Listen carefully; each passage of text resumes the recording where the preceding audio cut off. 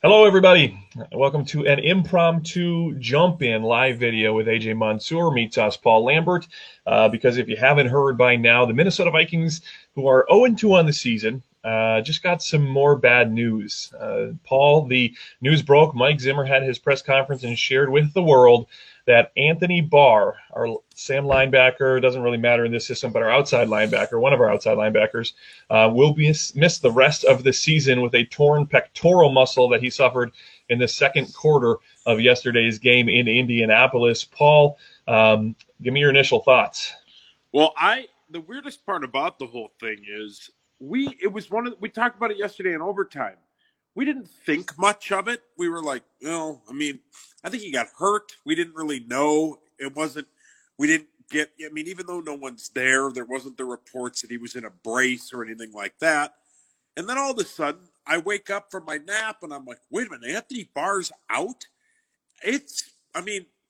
Other than maybe Harrison Smith, this is maybe one of the worst injuries they could have. Because now the middle of that defense that is already decimated without Michael Pierce there is going to be even worse. And Eric Kendricks, who, as we talked about also yesterday on Vikings Overtime, he's like the only guy you go, yeah, all right, he's playing well. That's it.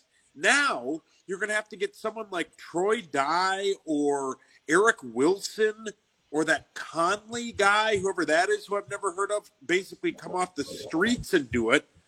This is really, really bad. So when this first happened, Paul, I went over to Vikings.com and I pulled up their depth chart. Now, they list it as their unofficial depth chart, and they do that obviously because it can change each and every week, and the coach's decision is what matters. And the coach isn't going to update Vikings.com guy every single day. But this worried me because I got there, and you look at that depth chart, and you look behind Anthony Barr, again, listed as the Sam linebacker. It doesn't really matter in this defense, but nobody was listed as a second string in that specific position. Now you have Eric Wilson, who can do a little bit of everything. He has filled that spot when Barr has been out in the past. You mentioned rookie Troy Dye out of Oregon. Sounds like he's going to get the start as of right now. It's Monday, so a lot can change. But it sounds like that's the plan, to start a rookie there next on a defense that already was replacing 6 starters from a year ago. Now Anthony Barr is out, one of your veteran guys, first-round draft pick, high talent. He could do pass coverage. He could do pass rush. He could do run stop. Kind of, you can argue whether he was great at any of those, but he could do it all. And he was a veteran player. Now you got to replace him with a rookie player coming in with no preseason, no off-season training activities, and you throw him into a spot against a pretty good team in the Tennessee Titans for his first start at home. That doesn't really matter. No fans there, but not an ideal situation for this team. Well, and if you're a big fantasy guy like you and I both are, and you have that Tennessee tight end that Charge literally you think is his son, the way you raves about him, he's going to run wild now because that's what Anthony Barr does. But the other thing, Anthony Barr was Mike Zimmer's first draft pick. Yeah. He's a guy that a lot of us thought was going to leave. He comes back after he didn't sign with the Jets, and they're like, all right, we got the gang back together. The hits just keep coming, but all over the league, there are players that are knocked out. But this is really, really bad for this team who needed him, needs somebody to kind of slow down that run a little. Because Derrick Henry now is literally, they're just going to, like old-fashioned fourth-grade Pop Warner football, just run the 21 or 31 dive, the three-back right up the center and just go. And that's what's going to work because there's no one there. This is shaping up to be a 4-12 season. We already feel like Harrison Smith and Eric Kendricks are having to do everything on defense, and that just gets worse with this situation. Jonathan Taylor, a rookie last week, was running 5 and 6 yards every single time straight up the gut.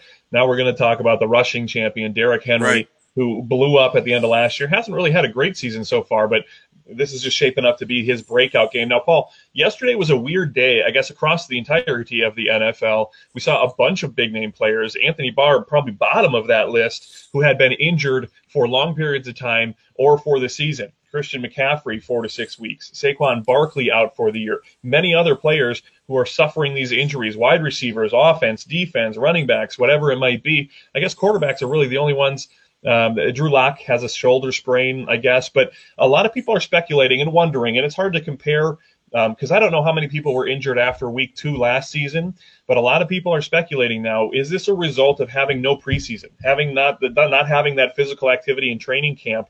It's kind of looking like maybe there's something to be said there.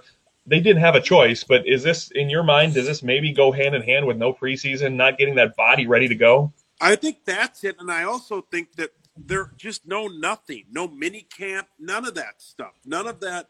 I mean, these guys are off, hopefully sometime in January till about May. And, there's other things that they have to, but for the most part, they're off until around May. They didn't have that, and it's not that these guys are disciplined. They have to. They can all afford to have gyms in their own homes at this point. Most of them can. Not all of them, but some of them can. And then, you have no preseason games. But I think if we're going to go a little bit away from the Vikings, there's something going on at that New York Jets/Giants stadium where there are players on the 49ers that are like, I don't want to play on that field again because they have to play the Giants on Sunday after playing the Jets this Sunday. It's bad, man. And I just heard Rosie on with Common talking about you don't want anybody to be injured, but it's a lot of the star players are out. Cortland Sutton is now out. As you said, Barkley, there's a lot of star quality players that are out for these teams. And I think to answer your question, I think a lot of it is no preseason. Hopefully that settles down a little bit. A bad start to the season, let's say, 0-2, seemingly gets worse. Now, specifically for the Minnesota Vikings, Paul, I think that this is worst case scenario because we've seen already that Kirk Cousins, Kubiak, the Vikings offense in general can't function well when they get down by a lot and have to play catch up because they get thrown off of their game. They can't get Dalvin Cook being the focal point of their offense, and they have to do things that make them feel uncomfortable. You lose another starter on defense, it sets you up for a situation that on paper will look like you're going to be down by more points early in the game and have to do this gross offense that they've done for the past 2 weeks.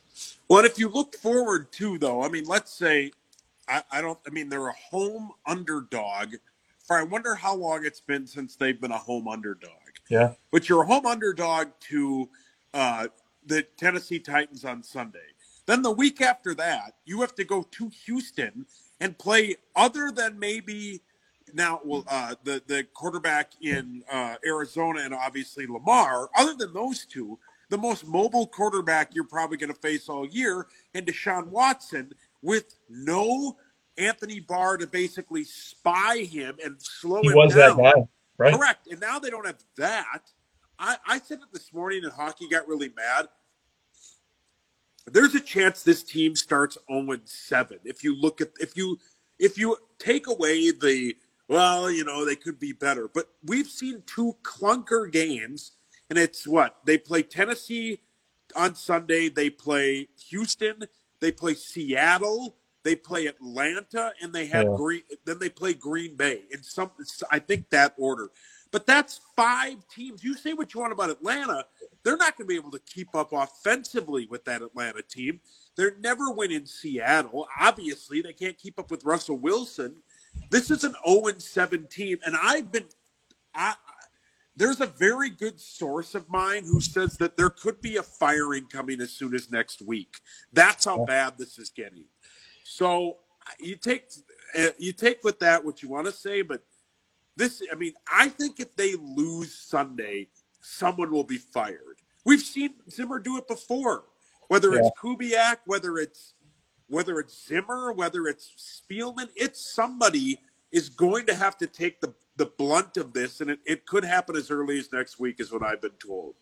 Yeah, it probably depends on how they lose, too, or if. Yeah. But this would just be the most Minnesota thing that we've ever seen in Minnesota sports.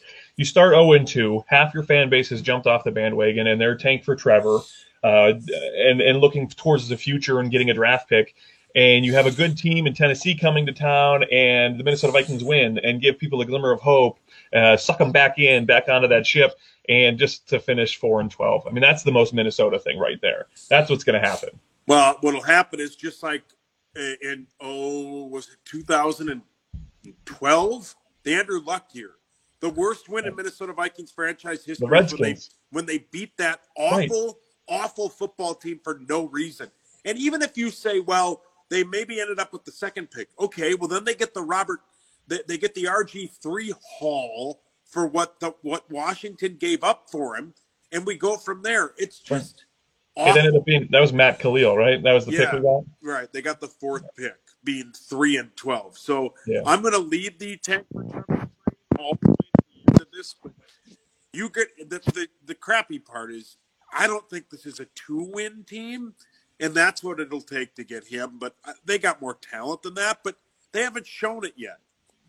They got more talent, but where are those wins going to come? You know, I have no idea. Detroit, but they're not. Detroit, Chicago's 2-0. Chicago's 2-0. Detroit, Lee's sitting right here across from me. I'm not just saying this because she's sitting there, but they're going to get trounced by the Packers again.